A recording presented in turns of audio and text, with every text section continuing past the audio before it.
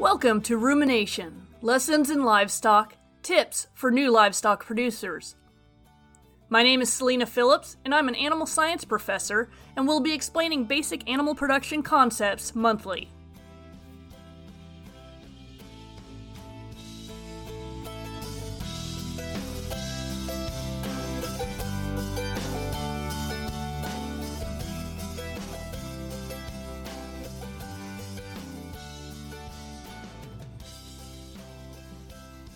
In episode 1 of Rumination, I will share my background and introduce the vision for the Rumination podcast. We will discuss the importance of understanding animal nutrition for new livestock producers. I grew up in western Nevada in a diversified livestock and farming operation. My family raised alfalfa hay, Angus cattle, and a small flock of sheep. We occasionally rotated in other crops such as corn, safflower, or whatever my dad felt the market would allow for at the time. I grew up in 4-H and FFA and was an active participant in about any of the youth livestock stuff that you could do as a kid. I spent a lot of time with livestock judging, and that opened my doors to college. I came to California because I was going to be a high school ag teacher, and I went to Modesto Junior College and was a part of one of their nationally winning livestock judging teams, and transferred up to Chico State, where I found my passion in animal nutrition and teaching undergraduates. With that, I transferred to the University of Florida after I completed my bachelor's degree, and I never thought I would wind up in Florida. Coming from Nevada and the western U.S., it was like Alice moving to Wonderland. But I had a chance to coach the livestock judging team down there for a couple years, teach at the collegiate level, do research in protein quality with southern forages, and earn my master's degree in animal science with a minor in ag education. That was a life-defining moment for me. It's when I truly realized that I want to teach at the university level and that I can do this and be a researcher and dig more into studying animal nutrition, specifically in ruminants. That led to my PhD at Oklahoma State, where I had a chance to do some more research with Dave Lallman and his group in forage intake and protein utilization in beef cattle. I was able to assist with teaching animal nutrition courses and was able to earn a PhD in animal nutrition. My first job after Oklahoma was at Colorado State University in Fort Collins, where I had the chance to be the state youth livestock specialist and work with 4-H and FFA programming specifically to livestock, as well as teaching some of the animal nutrition classes. I loved my time in Colorado and my extension agents and everybody I had a chance to work with, but I had a chance to come home. A position opened up in Chico State where I could oversee the sheep unit at the university farm and teach animal nutrition, sheep production, and forage crops. And so I came home, and I've been at Chico State now since 2005, and absolutely love working with the undergraduates, the university farm, and our experiential learning program that we have for undergraduate students working on a bachelor's degree in agriculture or animal science. My vision for this podcast is to cover various topics that are relevant for new livestock producers to help understand key concepts in animal husbandry. We will start with animal nutrition, since that's my area of expertise. However, I hope to expand into other areas and ultimately bring in guests to help share their wisdom about other topics as well. So why should we study animal feeding? What is the importance? Why do we care about learning more about diets and diet formulation and how they interact with our livestock's bodies and systems? Well, the single largest activity or expense that livestock producers engage in is feeding. When you consider the feed costs themselves plus the labor involved in the feeding process, it is the largest expense area.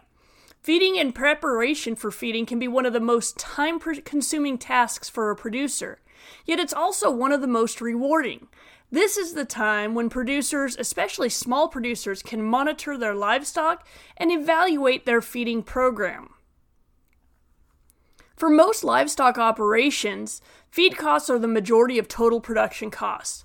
For example, in 2012, the National Ag Statistics Service, USDA office in Indiana, summarized the costs for dairy, beef, and pork production.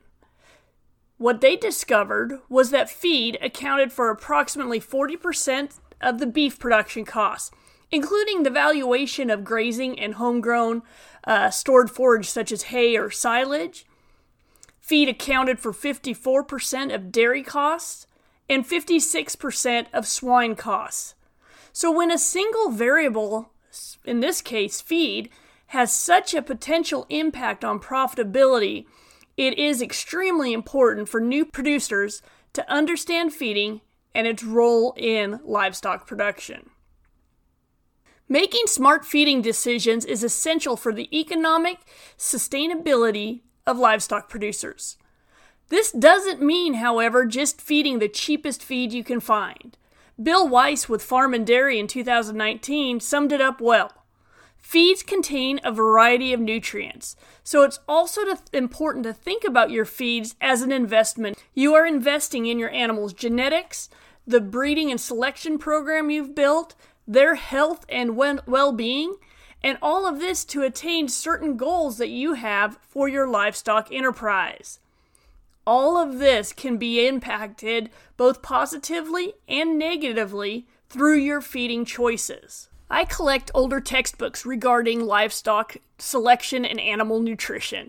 It's fun to see the evolution of our understanding and reasoning for decision-making over the past decades.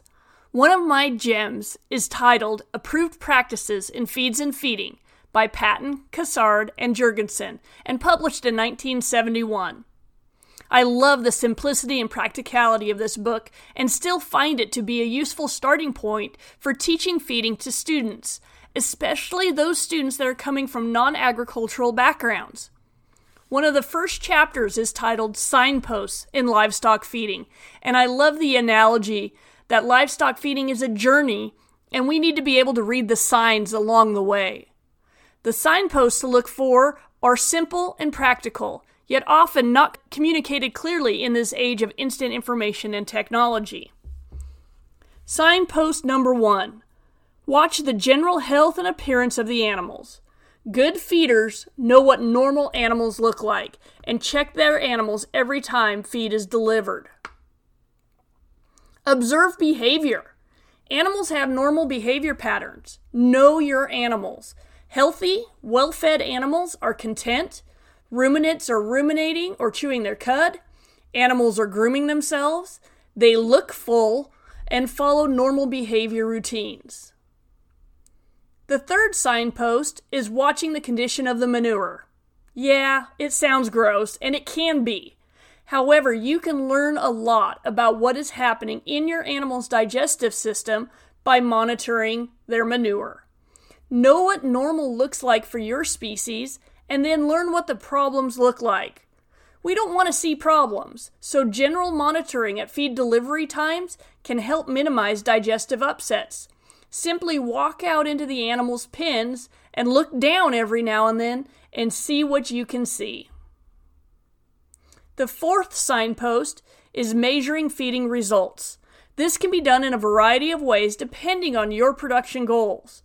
Examples of good measures of feeding programs could be rate of gain, fat and lean composition, carcass quality, reproductive rates, milk production, egg production, or whatever your specific needs might be. Animals are not going to perform at a high level if they are not fed properly. The last signpost, number 5, take the time to start animals on feed right. There are no shortcuts to starting an animal on feed. Simple things like making sure any new animals that arrive find the feed and water sources. Make sure to provide ample bunk space or area for the animals to eat comfortably. Start animals on new diets slowly, and if you have to transition them, do that slowly as well. All of these can make a difference on animal performance.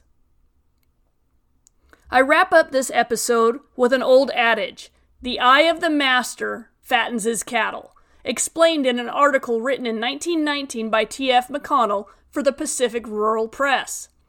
So I say, read the signs, consider the costs, and develop your eye to be an efficient and sustainable livestock producer. Check out the Rumination podcast page for links to the references and more information about this podcast, such as the show notes.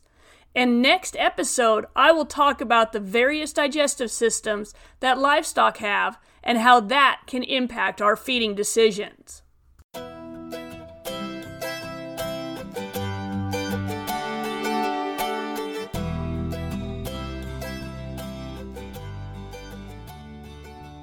Join me next time on Rumination, Lessons in Livestock, Tips for New Livestock Producers.